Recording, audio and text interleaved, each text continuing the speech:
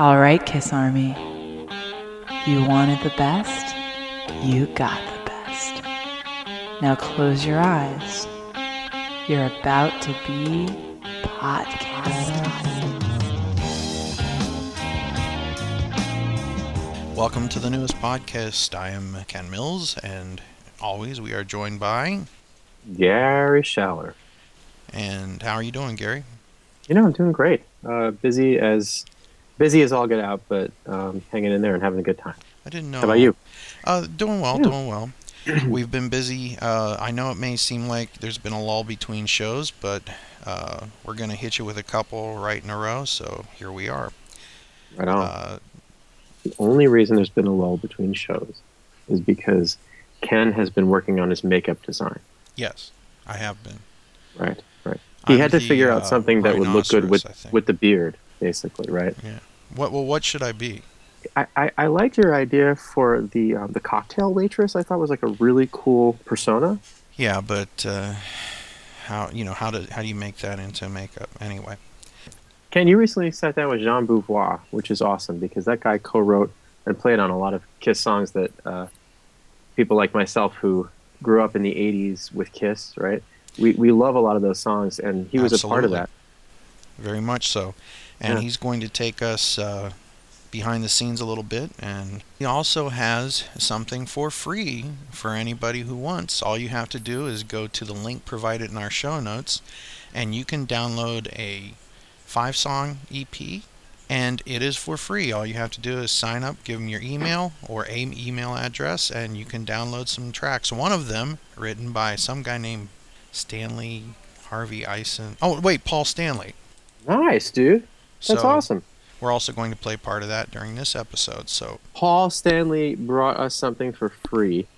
How could you not download it? there you go. Right? That's So pretty go cool. to the link provided in our show notes. And thanks sign to Jean up, Beauvoir line for that up. hookup, right? Yeah, exactly. He just wants to be able to send you his info and let you know what's going on with him at all points. So Awesome. here's part 1 of that interview.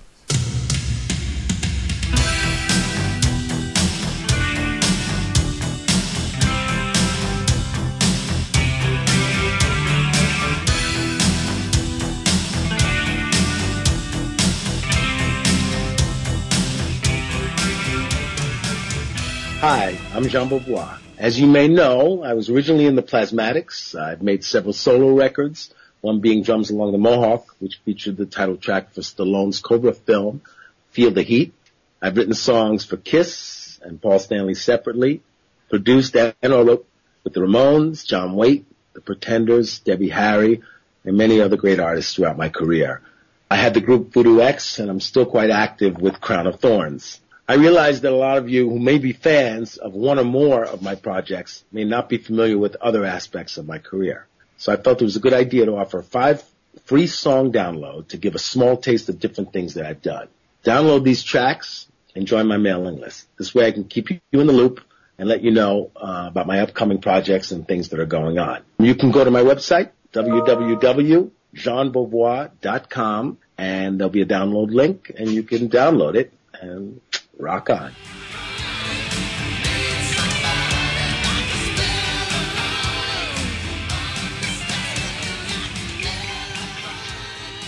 Okay, now just to make sure, how do you pronounce your name again? Because some Kiss fan out in Des Moines, Iowa I'm going to get email from them saying you goofed up. Okay, it's Jean Beauvoir. Okay. Even though I practiced that yesterday, Jean Beauvoir. Yeah, Jean. It's just Jean, so it's like John, but with the soft J is what most people say, Jean. For anybody who's a Kiss fan, you must know some of his work and a little bit about him, and we're going to get into his story, his life, and what he's doing now. Welcome to the podcast, Jean. Well, thank you. Glad to be here. I want to go back to your earliest musical memory, because not only did you get a chance to work with Kiss, but you were a Kiss fan. But I don't know if your earliest musical memory involves Kiss or who it was. Could you tell us who that was? Well, yeah, it definitely involves Kiss, but I started before that because I actually started listening to Rod Stewart, Zeppelin, Beatles, Stones, stuff like that. I lived way out in Long Island. That's kind of where I started my whole rock and roll thing. I was born in Chicago. We moved to Queens for a short stint, and being a Haitian kid in Queens, it just didn't. My father didn't feel that was really the right place for us. So basically we ended up moving way out on Long Island, believe it or not. I'm like probably the only black kid within 10 miles. So everybody was like listening to Steely Dan and, and all kinds of things, and Led Zeppelin, and it was a great education. And that's kind of what I started listening to, hanging out, kids, and listening to this great music. And that's what kind of got me into rock and roll. What was that 145 or one single or song that made you like go, yes, this is it? The one that like supercharged you? Oh God, you're asking me to remember something a long, long time ago. Like for me, Day Tripper. Day Tripper was one of those songs. That I gotta say, that was one of the 45s. I remember that. That's right. Yeah, I remember that. I don't know if it was really one. I think it was a combination of things, but I think that groups like Led Zeppelin and then Kiss were groups that really made me feel like this is what I want to do. Mm-hmm. Just because of the fantasy aspect of just the whole lifestyle and rock. And of course I already felt it when you used to read about Zeppelin and this and the Jets and all the rest of that stuff. But then when I saw Kiss the first time, I really knew. But already I knew I wanted to do rock and roll, but that really sealed the deal for me. So what was your first or earliest memory of Kiss or seeing Kiss? Was it a magazine? What was it? It was magazines at the beginning, and you know how it is in school when you're young. It's junior high school early, because I probably was around 13, 14, and everybody was, talking about Kiss, and oh God, did you see this new group? Man, they're wild, they're this, they're that. So of course you get introduced that way. But my first concert was 1975, I believe, Nassau Coliseum. So how long would it say that you saw like a picture? Like, was it Cream magazine or what was it? It might have been Cream. You've got to remember, I'm not a kid anymore, so to remember all these things in detail, it's not easy, But it probably was something like Cream. I remember Cream very well. And so then you saw them in 75 at the Nassau Coliseum. What was that like? It just blew my mind. It was just, bigger than life, and just the makeup, everything else that they had going on. I just said, this is what it's all about. And I came from a pretty conservative family. My parents are Haitian. My father was an engineer. My mom was an assistant dean of a medical school. And the last thing they wanted me doing was, playing music. I mean, they encouraged it at the beginning because they felt it was a kind of fun hobby. But the last thing they would ever expect me to be doing is rock and roll and Mohawk and where I ended up going with my life, Mm-hmm. You were talking about your conservative family. What did they do when you pulled that Kiss poster out and stuck it on your wall? Was there was there that moment? There definitely was. I actually had a grandmother that used to spend a lot of time with us from Haiti, and my family is conservative in one way, but at the same time, Haiti has a voodoo background, and from my father's side, there's a whole, my uncle is a big voodoo priest, and, so we've got that aspect of things. So my grandmother saw that poster on the wall, and she actually was convinced that Gene was a devil. She wouldn't come in the room. She'd say that. So she would actually not come into the room. Yeah, she says that Gene is a devil spirit. You shouldn't have that on your wall. That's gotta go. That's how she put it. That's a trip. Now, they let you go to the show. What can you tell us about that concert? It was, let me see if I can remember. Well, I just remember that it was just a crazy show. Just as soon as they came out with the makeup and everything else, and just the stage antics and everything else, it was bigger than life. It was, I've always liked fantasy. Mm-hmm. Ever since I was, younger than that. I liked things that were bigger than life.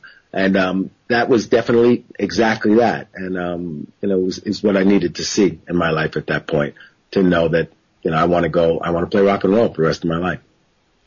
So let's go back to that time. It says in your biography that you actually wound up working with Chuck Berry and Gary U.S. Bond. How does a kid your age at that time? What were you, 15, 16, 17? How old were you? Before that, I started, Kiss, I was already playing music. So, let's say at 7th grade, so I was 13, I started in junior high school rock band. Well, before that I even started playing because, I was playing instruments in school, saxophone, etc. They had a music program in school that started very young. Mm-hmm. So at 13, I was doing that and I started playing drums.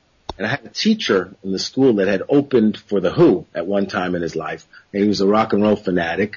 And he had this idea that we should start a junior high school rock band. And wow. I was so into it that him and I did it together. So we started actually recruiting and having auditions, and we'd have different kids. You'd have 5 lead singers that would rotate and different drummers, different guitar players. And we started this at 13. The band became pretty popular. The kids dug it, and so we played all the dances, all the school events and everything else. And then from there, actually was it the summer of 14, I took the band and started playing some local clubs. Believe it or not, at that point I already had a little mustache and everybody's trying to grow some facial hair and stuff. So you actually looked older then than I probably did 20 years later. So a manager came into one of the shows, a guy named John Apostle, and he managed Gary U.S. Bonds and some other artists. He came in and he said, listen, we're looking for a band to go out on tour with Gary this summer. Are you into it? He said, how old are you? I said, I'm 17, going to be 18. He said, okay, well, meet us at Gary's house on Saturday, and if he digs you, you guys are in. I actually went down there, met Gary. He said, okay, listen, we played with them. He said, great, I don't rehearse. I don't do anything. It's your thing. You're the musical director. You put the whole thing together and meet me in Sarasota, Florida, on this date and know these songs. And that's that. You're on your own. And you didn't even have a driver's license or anything. No. Right. So I had one other guy that joined the band that was actually older, even though I still did some driving, I hate to say it. But, right. Don't do this at home, kids. Exactly. Don't. That's right. But, and then we headed down. It was our first experience. I think it was some Holiday Inn or something in Sarasota, and, my band would get to play. It was a band called Topaz. We got to play a couple of sets on our own, and then he'd come on and do his 2 sets. And it was a great experience. And then from there, I ended up doing more shows with him throughout that summer. Then he found out I was underage. Came into my room one day. He said, listen, he used to call me Boo Boo. He said, Boo Boo, I spoke to your mom and I know how old you are and you can't do this. You got to go back to school. I said, I don't want to go back to school. This is what I want to do. You know what I mean? He says, no, you got to do it. And you could still do shows with me, but you got to go back to school. So I went back to school, but continued to play with him. And he would actually fly me into different shows, believe it or not. Wow. And, since a lot of the teachers were fans of those kind of bands, Gary U.S. Bonds, Chuck Berry, and all these guys, they were cool with it. So I'd leave on a Thursday, and we'd go do weekends because he played mostly weekends. Mm-hmm. He'd do Friday, Saturday, or Thursday, Friday, Saturday. So we did everything. We did Vegas, we did Playboy clubs, and we did the Dick Clark circuit. Yeah. And that was a big deal at the time. There was the whole Dick Clark circuit. He used to put all these oldies shows together. Right. And played Madison Square Garden, Nassau Coliseum, and it'd be everybody. Chuck Berry, Bo Diddley, the Coasters, everybody you could imagine. And a lot of times these bands, Chuck Berry a few times would not have a band with him, or Bo Diddley wouldn't, and then Gary would just tell me, listen, Boo, you're doing Chuck tonight, you're doing Bo Diddley tonight. So you would have to learn that band's hits. Yeah, it was really casual. I mean, Bo Diddley's stuff was pretty easy. He tuned like an open E. Well, it's pretty much the same song. Junk. That's right. So, you'd get together with them a little before, they'd tell you what they're doing, or sometimes he'd let you know a couple of days before. I'd have the songs together, and I'd just call out chords to the rest of the band. And we would just do it. And you got pretty good at it. It was a great education as a kid, to play music, because everything was so spontaneous and right there, and people would be watching your hands, and you just kind of go through the motions, and it was a great experience. You didn't have time to stare at your feet. You were cooking from 1, 2, 3, bang. That's right. That's it. We were going. So it was great. So it was like a pretty interesting childhood, and, so I got to travel around the U.S. and basically go all over and play with these guys. It was fantastic. Now, when you were in high school, you're, like you said, you're listening to Led Zeppelin, Kiss, and all this stuff, and you're Haitian. And, did you get anything as far as like people looking at you, going, what's a black guy listening to Kiss for? What's a black guy listening to Led Zeppelin for? Because back in the 60s and early 70s, it was a much more diverse musical scene. I mean, you would you would have the Monkees and Jimi Hendrix on the same station. Yes, that's right. It was diverse.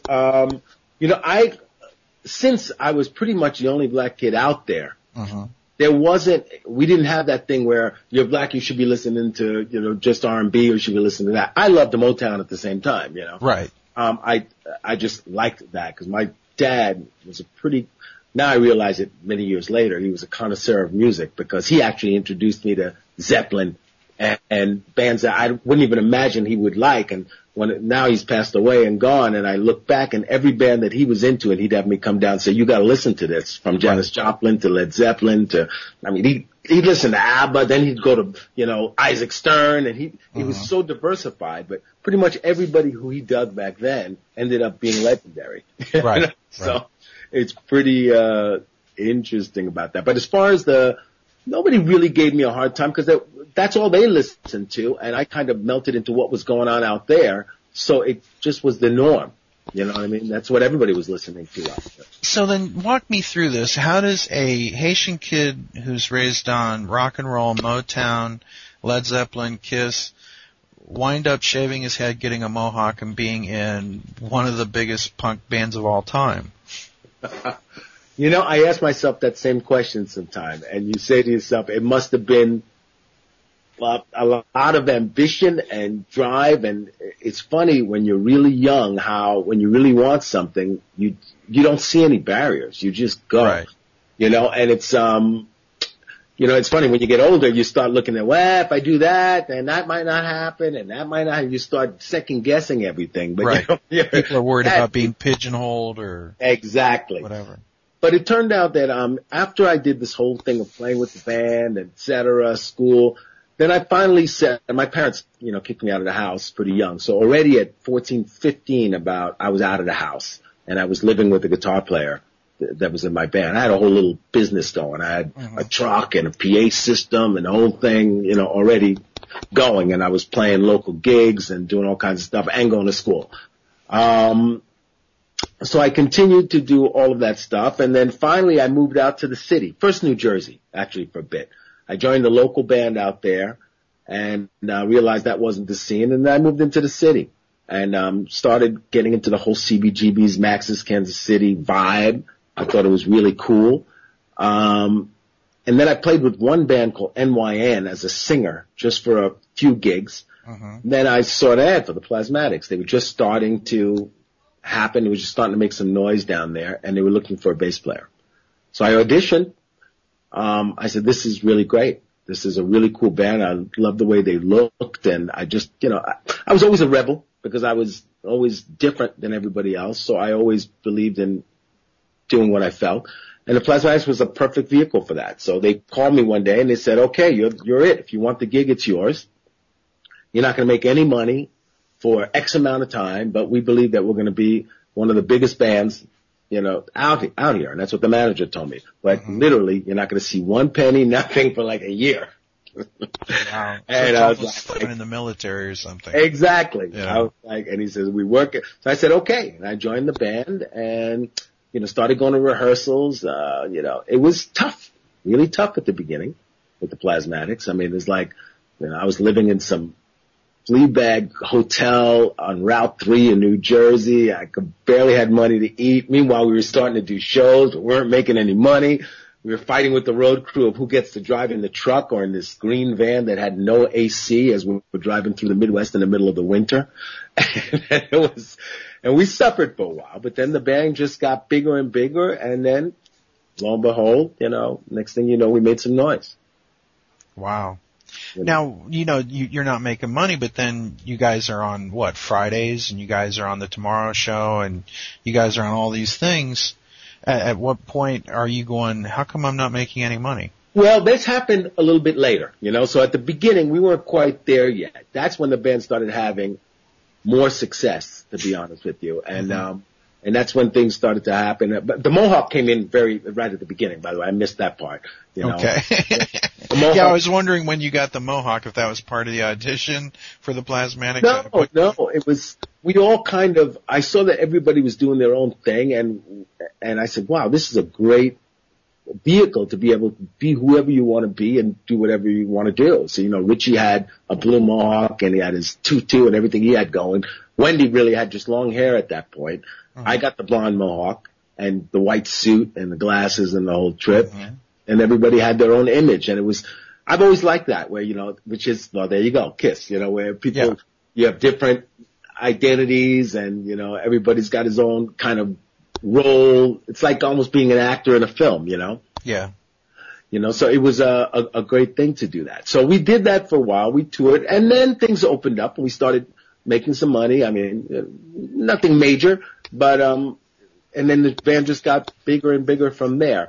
And then we played Fridays and all the other shows and the band actually got fairly big. We were doing like 10 nights at the Whiskey A Go-Go and the manager always had some interesting ways of doing things. He never believed in doing things traditionally like go play the Coliseum. He would prefer to do, 5 nights at Perkins Palace, then go do 4 nights at Santa Monica Civic, and then go do another 10 nights at Whiskey A Go-Go where you ended up drawing over 100,000 people. But it created a buzz and vibe in the town because the band would end up spending 2 weeks or 3 weeks in this area. Right. Instead of just coming in, the Stones were here, they're gone. Right. It was interesting. He was a conceptual artist, so he had definitely some interesting ideas when it came to doing things,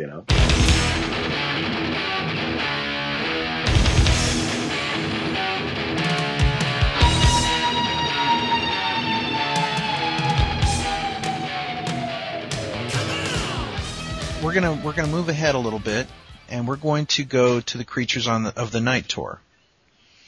And at this point, you had been, you guys were more infamous than famous, I would say, the Plasmatics, right?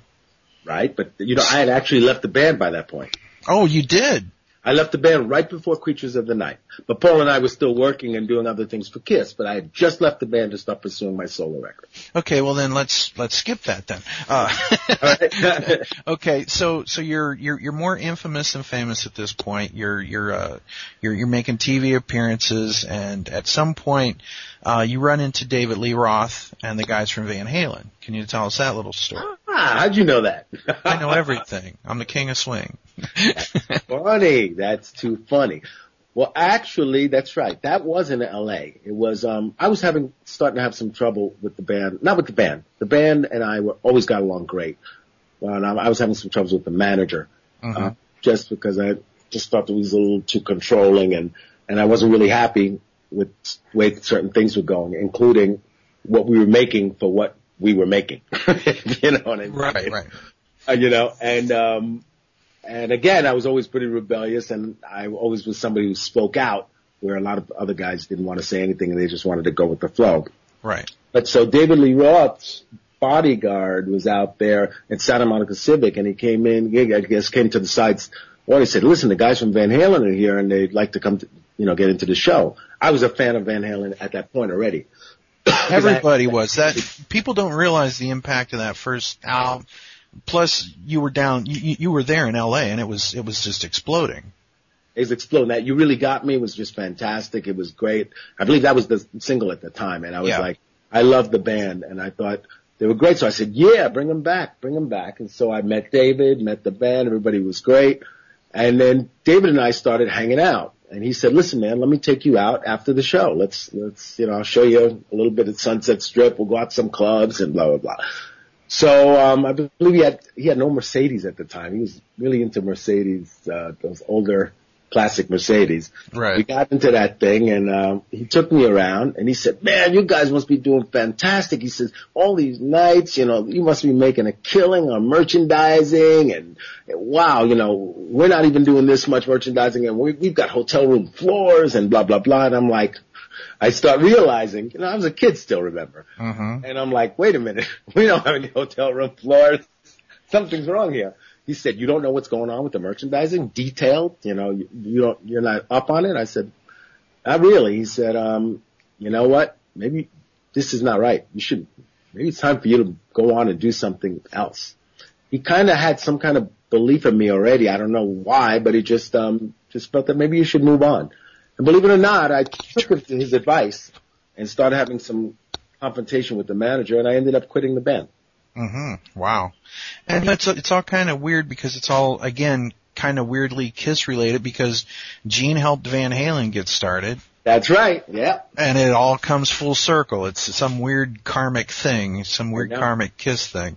That's so take me back to how you first went from being this fan of Kiss as a teen to being in a band, and somehow, some way, you get tapped on the shoulder and somebody says, "Hi, I'm a member of Kiss." Who was that person? And tell us that story. Okay. So this is probably, this is a good history lesson for me. This is probably right after I left the Plasmatics, right? I would imagine, or was I still just towards the end of the band? I might have still been in the band. Right. I was at a club. I think the club was Heartbreak in New York City, and it was kind of one of those clubs where everybody kind of hung out, all the actors and the musicians and art types. It was kind of the hang and models, you know, the whole thing. And I was just there, and all of a sudden, Paul walks over and says, "Hey, I'm Paul Stanley of Kiss. You're Jean Beauvoir from the Plasmatics." And I said, yeah. And I was kind of surprised, you know, because I didn't recognize him because they were wearing makeup back then. And, you know, so when he first came up, I didn't recognize him until, of course, he said who he was. And then we just, you know, hit it off. We started talking and hanging out and doing this. And I said, "Let's get together." And then after that, we ended up just being friends for a while. We actually didn't do any writing for, it could be a year or two. Now, keep in mind, it was probably a big thrill to meet Gary U.S. Bond and Chuck Berry and so on and so forth. But you didn't have their posters on your wall. That's right. So now Paul Stanley walks up to you and says, "Hi, I'm Paul Stanley of Kiss." There's two things that would have freaked me out. A, that he knew who you were. Yep. Because, you know, you just don't think of the 70s rock stars or hard rock stars even really caring about what punk was or what was going on. If anything, they thought it was a passing fad, I would imagine, most of them, you know, because you're wrapped up in your scene, you know what I mean? Whatever it is. So you had to be kind of surprised that they knew not only that you were with the Plasmatics, but that you were the bass player of the Plasmatics, because it seemed like almost all the press zeroed right in on Wendy. Well, not at the time. You know, to be honest with you, this is something that the press, that the manager kind of engineered later on in the career. But at the very beginning of the Plasmatics, when we had the most impact, the band was kind of known as a novelty. So the band was really well known because we weren't in music press only. We were like in all the press. So it was like one of those things where every time you'd come to town, we'd have police trying to arrest us. So you'd end up on the cover of the local paper. "Oh no, the Plasmatics are coming to town. They've gotten busted." So it was a real interesting phenomenon that a lot of people that weren't even into music knew about the Plasmatics. Right. You know, because we were in all the press and we were like, you know, Eyewitness News commercial, and so you'd have all kinds of people just wanting to come to the show, not because they were music fans, but just to see what the hell was going on. What's going to happen? Who's going to get, you know, blown up? Yeah, exactly. You know, this is something we got to go see. So it was, and at that point, we were all pretty famous because of the images, and we were always in the press. And then later on, it kind of went to another thing. Mm-hmm. So, yeah, I mean, I was impressed, you know. I was two things, you know. I was a young stuck-up kid, which happens at times, you know, that you, to a certain extent, or I'm not going to say stuck up, I'd say pride, you know, that you had to a certain extent. But at the same time, I was cocky. I was a little cocky, you know, just because I didn't want to feel like, I was too impressed by anything or anything like that, you know. It's just one of those things that you think happens when you're a kid sometimes. It's all part of being young and being successful, and at the time you were generating huge buzz, so, you know.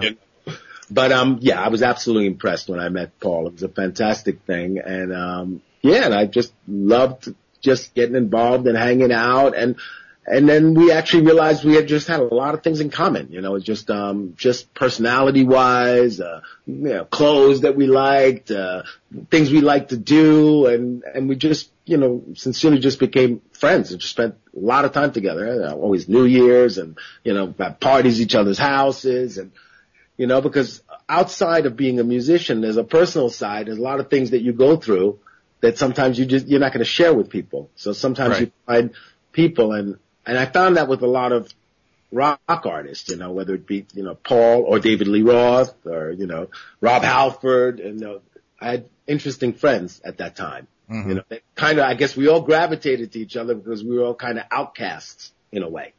Right. And I was definitely the only black guy with the blonde mohawk. Exactly. Now, this might sound weird, but I don't imagine you were the person that was like collecting the Kiss baseball cards and stuff like that. Were you caught up in any of that? I mean, no, I wasn't. I wasn't.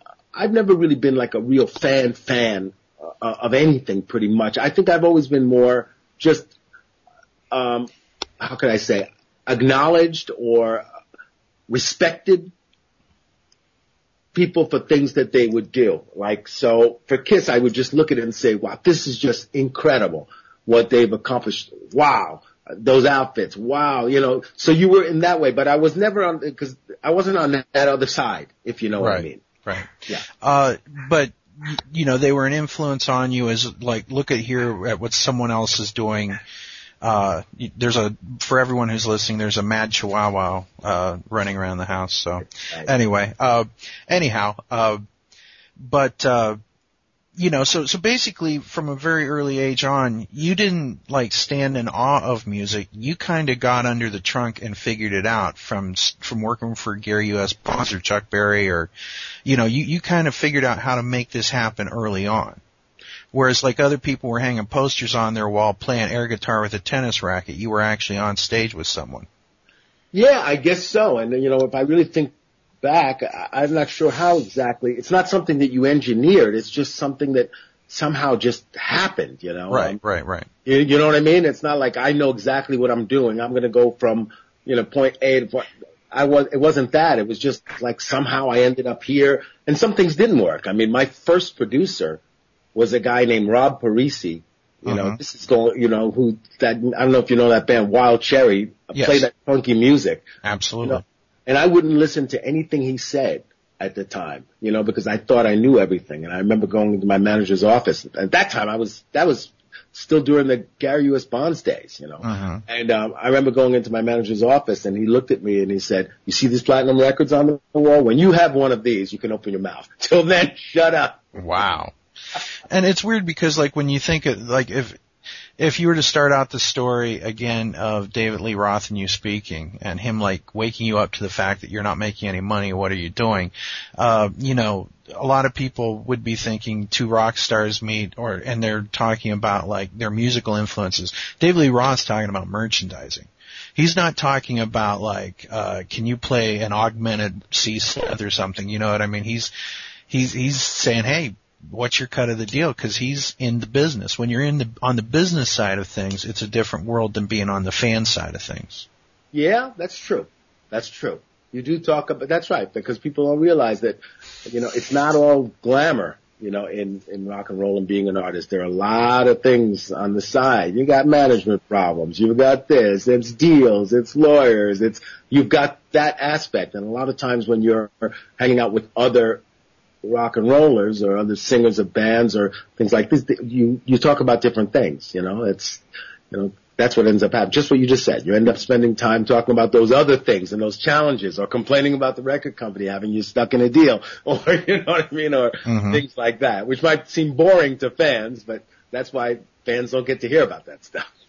So if I'm correct, you're clubbing with Paul for about a year. You guys are hanging out, going places, doing things, and at some point one day Paul just says, hey, you want to try to write something? A guitar is introduced and you guys start writing and working together. What was the first thing that happened? That was exactly it. We, I believe we were just hanging out at his apartment and we just pulled in out. LA, correct? This was in New York. Okay, New York, okay. Yeah, we were in New York at the time. And basically just pulled out a couple guitars. We just sat on the couch and just started messing around and playing some riffs. And then boom, and then that's when it started. And then and about when was this? What year? Oh God, let me see. So you got to look. When did Thrills in the Night come out? So you got to think it's 83, 84. 84. Okay. Thrills in the Night came out. So right. we must have done it. This must have started a year before that, right? Because you got to think that after you write it, then it's got to be recorded, right. and then you give another 6 months before that thing comes out. So, yeah. So then this is during the Animalize album is right. going to be being worked on. That's right. And this was the first track you guys worked on, was Thrills in the Night, or was it something? Yes, I believe that was. We might have messed around with some other ideas that might not, would not come out, because, before you actually come up with the one thing, you mess around with certain things. But we were pretty much to the point, if you didn't think that you had the song, it's not like we sat around and recorded a bunch of things and then, okay, well, that one's good. It was like we'd mess around with an idea, nah, that's not it. Okay, let's try this. Okay, nah, that's not it. Oh, this is good. Then we'd throw a little melody. We'd have a little 4-track sitting there. We'd play around with the melody a little bit, play around with the riff, and then we'd actually create this little demo on that infamous little 4-track, Wow. And then from there, once the 4-track's done and we have a little vibe, I'd play a little bass on it, we'd put couple of guitar tracks on it, we bounce it. We had a whole little system going with this little 4-track. And we turned that 4-track into like 16 tracks. Yeah. Mm-hmm. From there, we'd have like a little rough demo, and then we'd take a break and we'd say, okay, well, we've got something. And this would be over, a few days, and then after that, we'd, each live with the little cassette of what we had, and then we'd start working on lyrics. Hi, this is Bruce Kulick, and you're listening to Podcast. All right, here we go. Take 2. Hi, this is Bruce Kulick, and you're listening to Podkiss, the best. Now, at this point, Kiss had been through the loss of Peter Criss, Ace Frehley, and now Vinnie Vincent was not working out, so he was gone. Right. And the band was kind of like hungry to keep the momentum that they had from the Lick It Up album. Was there any objective in mind? Like did Paul say, I want to do this, that, or the other thing? Like, what was the vibe in Paul's head, according to what you remember? We wanted it to be great. I mean, Paul was always very focused on what he wanted to do. Both of them. They were both very focused. Now, of course, when you say both of them, we're talking about Gene and Paul. We're talking about Gene and Paul. That's right. But at the time, I was spending time with Paul, and then, kind of got into the whole thing with Gene. But with Paul, he knew it's like it was very clear. The song has to be this. So when we were working on a song, it was very focused. It wasn't just like, this is cool. All right, that's good enough. He was like, nah, it's not. I noticed he was very meticulous in the writing, and everything. It's almost like, some things I say about myself sometimes, you have a needle in your head and when the thing hits, the 0 mark. And it's the same thing with him. He just was very clear what had to happen on the record, and he needed X amount of songs that had to be great. And he was writing with some different people as well. Mm-hmm. And when he felt that we had something, then he was confident that was it. So I think that he was just focused on, despite what's going on and changes he had to make, he had to stay on track and go forward to keep things going as they need to go. Because to him, it was really, it's a business. The fans were really important, and the songs were really important, and he felt that there's certain things that were expected that he had to come up with. Before we get into the Asylum album, we're gonna stick with the Animalize, and I want to do a little bit about the recording process. You played on that album, correct? Yes. What all did you play on? Oh, brother. I almost got to go back and read. I found out about things I played on. I didn't remember I played on. It happens. It happens. By reading the books. I mean, to tell you the truth, I should know this, but it's been such a long time. And to tell you the truth, the playing was an afterthought. Because the song was the thing. Well, what I mean is that in those days, playing on a record, if I play it on a record, it's not something that's supposed to be out. Right. It's like, so it's not like I got like, no, I played on so-and-so's record. I've got a credit. I played guitar on theirs. It wasn't like that. It was like you played on the record, but you didn't play on the record. Right. You know what I mean? It was just like I happened to be in the studio and I played on the songs, but nobody was ever supposed to know. Matter of fact, I don't think that it ever came out till, some years later in a book that somebody told me, oh, you played on a record. I said, I did. Next thing you know, I looked in the book and they said, these were the songs Jean played on, Wow. But because it wasn't something that it was like you played on it and, Well, a lot of bands, it's kind of like, the Beatles went from being that cohesive unit to eventually, Billy Preston would show up, or Eric Clapton on a track, or Paul would play drums on something, or so on and so forth. So in that same way, there was that group unity that they always tried to promote until towards the end. So Kiss was trying to promote that group unity, but what a lot of people don't realize is that there's Gene's style of doing things and there's Paul's style of doing things. Like, for example, I get the feeling that Paul writes for the individual song, whereas Gene might come in with 30 different songs and try to pull something from that. Is that correct?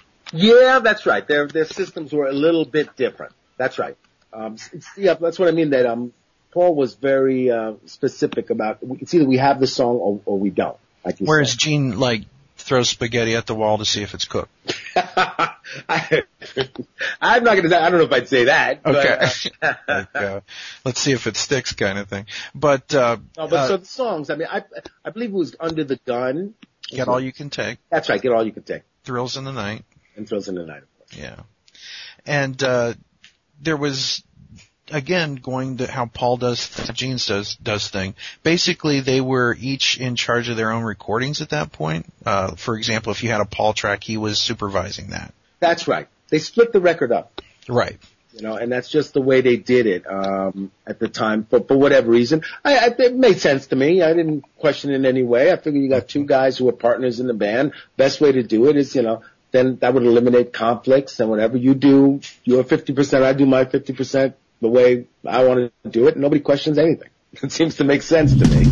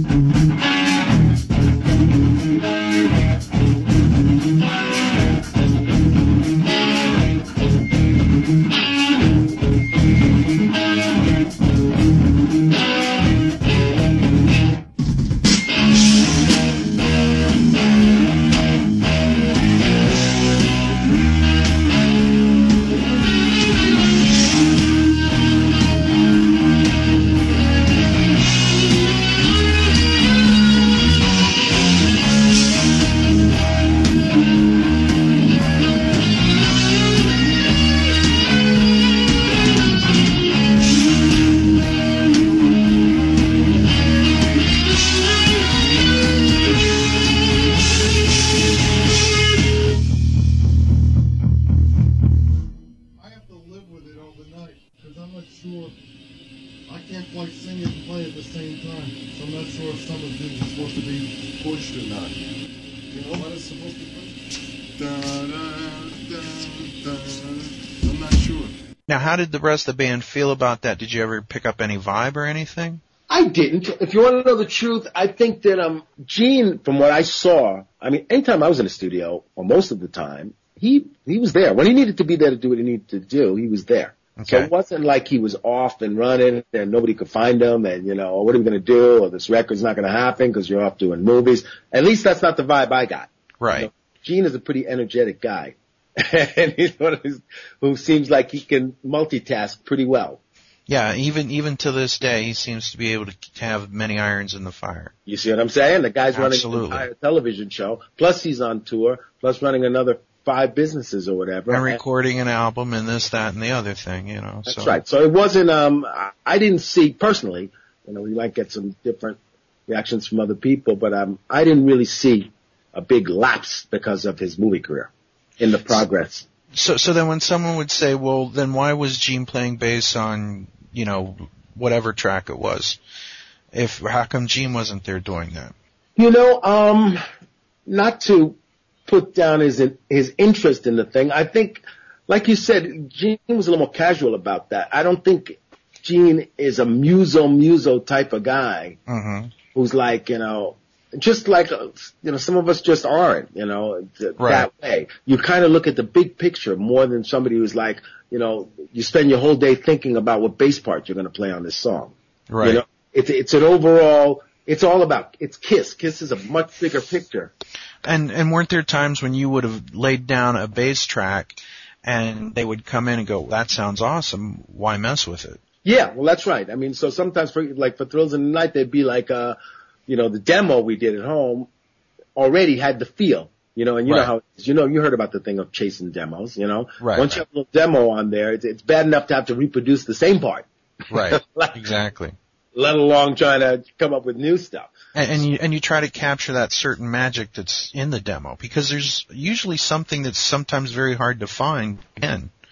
When you take it from demo to actual finished track, sometimes something can get lost. Believe me, I've been down that road going it's very heartbreaking. It is. There's times you go into really expensive studios, spend all this money to try to capture the demo, and you end up flying in the stuff from your 12 track. Which was recorded in your bedroom or in a bathroom hall, and it sounded better for whatever reason. That's right. That's right. Because you can't get the same feeling. So I think that Gene pretty much, I mean, when we were in there, if I was playing something, or he'd say, well, you know, why don't you try something on this? I think he liked the way I played and thought I had an interesting feel. And, you know, sometimes as musicians, we actually like to get another take on our thing. You know what I mean? Right. And it's actually exciting. So that's pretty much the way it was. It was just like, okay, play on that. Well, great sounds good, Beauvoir. Okay, that's that. Well, let's go with that. Well, on the Animalize album, also, weren't they under a little bit of a time crunch? Isn't that one of the reasons that they broke into two different, like, teams? Like, Gene was producing, Paul was producing, and they had Michael James Jackson supervising the drum recordings. Right. So it was kind of like, let's get this done, let's get back out on the road, because that's where the money's at. Well, that could have been it, but it was definitely things were very efficient and moving very smoothly. You know, I can remember that as far as like, okay, drums are being recorded from this time to this time. We're going to do the tracks, and since Paul and I were hanging out a lot, you know, whether I was actually involved in the session or not, usually I'd be stopping into the studio or hanging around or, you know, whatever. And everything was always on schedule, moving. You know, they've always worked that way from all the time that I've done anything with them. It's always been right on the money and quick. And yes, like you said, it probably would split up into teams to be efficient and to make sure that everything gets done when it needs to get done. Now I'm going to ask you about what Kiss was at that time. I'm going to ask you about the personnel of the band. What are your thoughts of Gene Simmons from that time? Any amusing anecdotes from the Animalize recording time or around that era? What can I say? You know, Gene has always been, I've known Gene for a lot of years. He was always a funny guy, kind of the same attitude. I mean, I didn't see him being very different than he is now. I've always known Gene to kind of be the same pretty much the whole time that I've known him. You know, he's just kind of a funny guy, funny personality, hard personality, pretty tough when it comes to business. Mm-hmm. Doesn't take any shit, and can be ruthless at times, Mm-hmm. And so that was pretty much it. How did you meet him? I believe I met him in the studio. I think, I'm trying to think if it was in the studio that I met him with. I think it was in the studio that I met Gene. Paul just introduced me to Gene one day. I'm trying to see if it was the studio or it was before that. Excuse my memory sometimes. No, it's fine. It's fine. We're going back a long, long, long way. I think it might have been the studio or at a party before that, either at Paul's house. Something tells me it was a party. I'm just not remember what happened first, but it might have been a party at Paul's house. Eric Carr, what are your thoughts on Eric Carr? I liked Eric. Eric was, I thought Eric was a sweet guy. We just, I didn't know him really, really well. Because the way I knew these guys was mostly from just seeing them either at rehearsals. Because remember, before we went in and recorded anything, we'd have pre-production rehearsal. Can you give us a little bit more about that?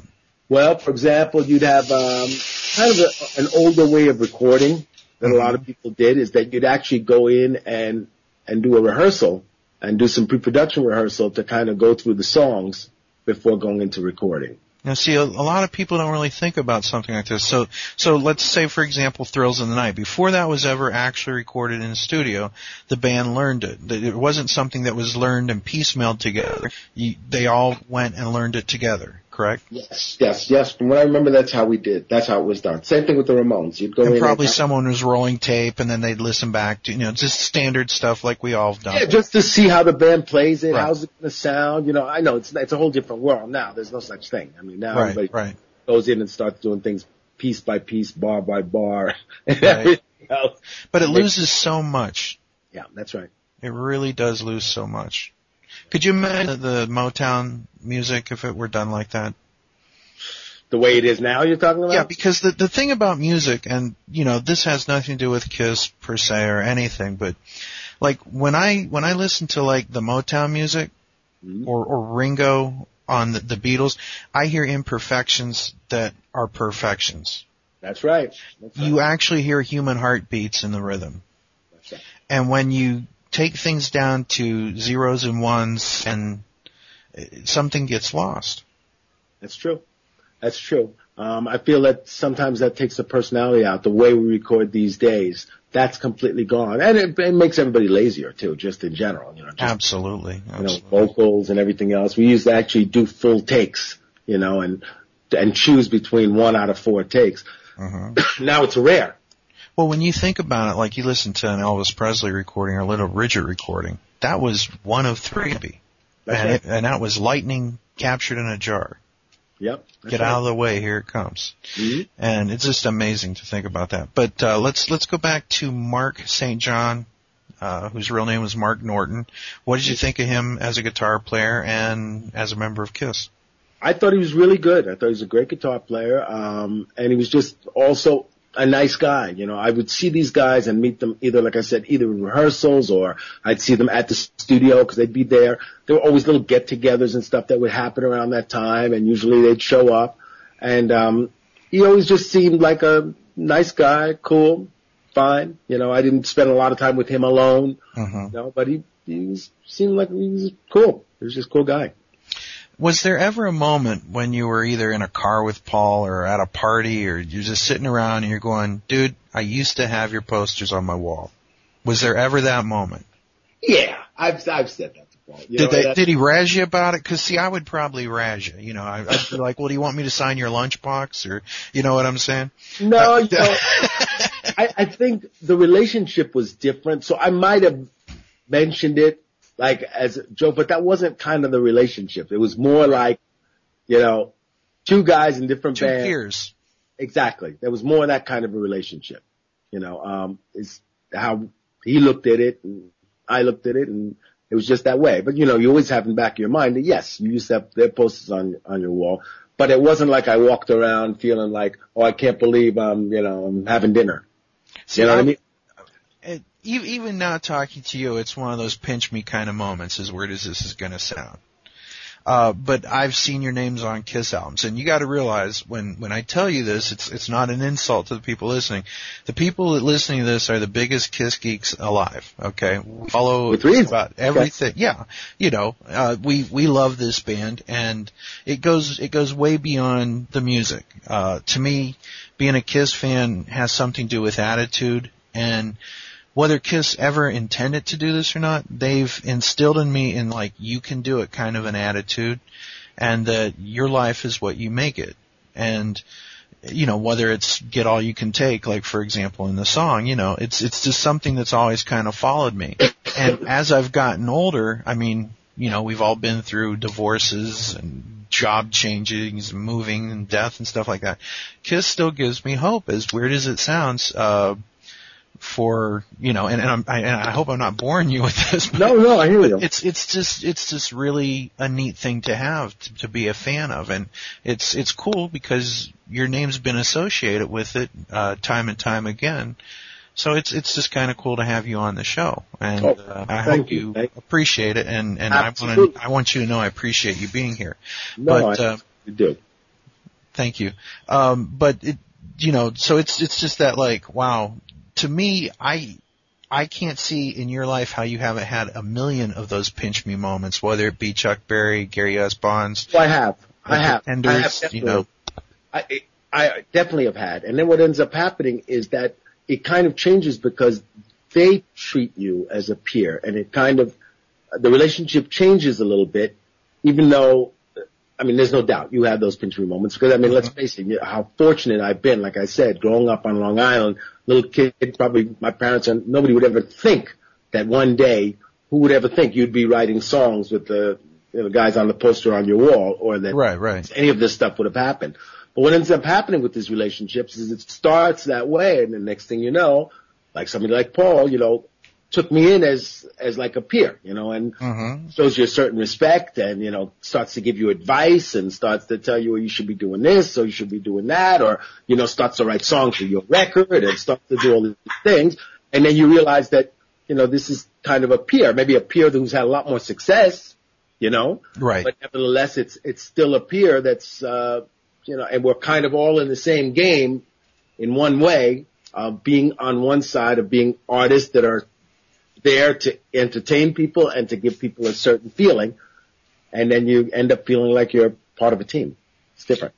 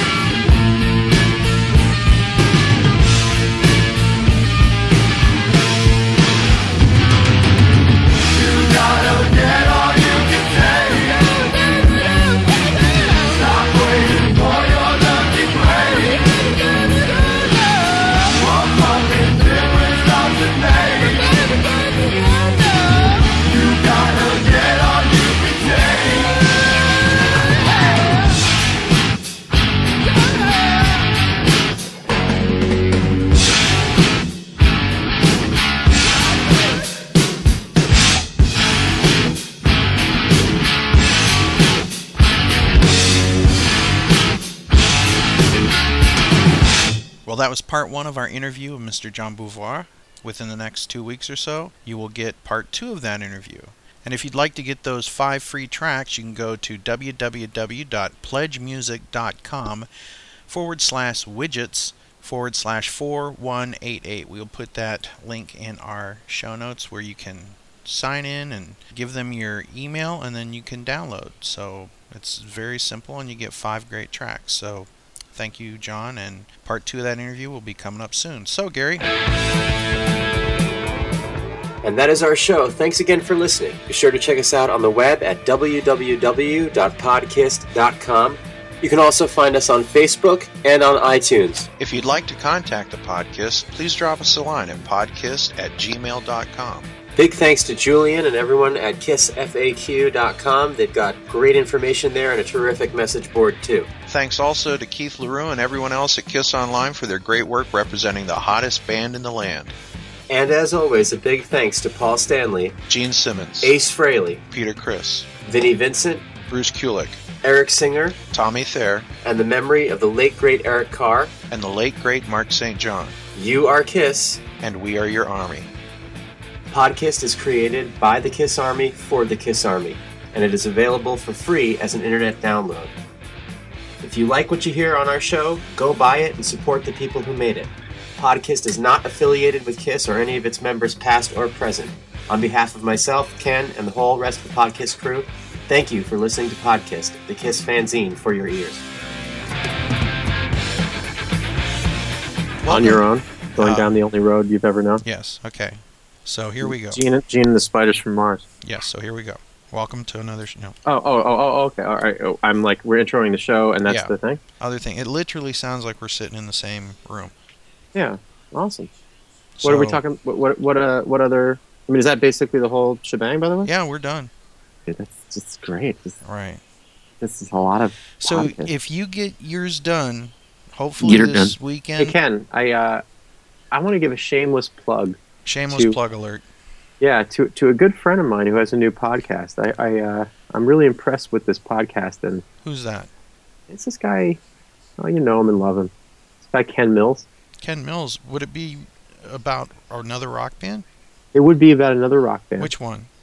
Cheap Trick. Would Matt Porter and Andrew Scambetti be part of the regular staff? I believe they are, yes. Will Gary Schaller ever make an appearance? I believe I will, yes. Thank God. Okay. Yeah, man. I'm stoked about this podcast. I think it's great that you're doing this because as someone who never really got into Cheap Trick but loves everything I've heard by Cheap Trick and really should be into Cheap Trick, I'm stoked to get into Cheap Trick because of this podcast. So thank you for doing that. Well, you are welcome, I think, and thank you for putting up with it. So, no, I mean, man, it's awesome. I'll tell you what, dude. Here's the cool thing about it. I still like when people write to us and they say, I never really cared about The Elder until I listened to the podcast episode, and then I gave it a listen with fresh ears, and I was like, that's how I feel about listening to this Cheap Trick podcast because I know you guys, I trust your tastes, and I'm stoked to get into it. And after 7 years of talking about Kiss, which there's a lot of Kiss podcasts out there, but we've been going for 7 years, so been there, done that, bought the T-shirt several times. I've even sold the T-shirt, but we deserve the chance to spread our wings and do some other things. And so, when's the Pink Floyd cast going to come out? I'm still working on the Aha podcast. I mean, how many times can you talk about The Sun Always Shines on TV and Living a Boy's Adventure Tale and Hunting High and Low and all the great Aha songs? The Pod Aha cast. That's right, Pod. It's the Podcast. Podcast. Every time I start to record it, I get grabbed into the computer and turn into a sketchy cartoon. Will take on me. Yeah, well, there you go. Hey, tell us how we can listen to this great Cheap Trick podcast. Well, oddly enough, you probably already know it if you subscribe through iTunes. It comes right through on the podcast feed. So, no muss, no fuss. If you don't like it, delete it. If you like it, let us know. Oh, wait, no. We also have our own we're iTunes Kiss fans. page, too. If we don't like it, we're going to complain. Well, yeah, that's true. All right. Well, anyway, thanks for putting up with our indulgences or whatever. Right on. I love that dog. Oh, well, that makes one of us. Oh, dude, he's such an annoying piece of shit. Is that the Bruce Kulick makeup character? That's right. Right. We've got the demon, the spaceman, I and think the he can hear me. and the Maltese. The Maltese barker. Unbelievable. Like, Hang on, I have to wait. I have to kill a dog. Hold on a second. Okay.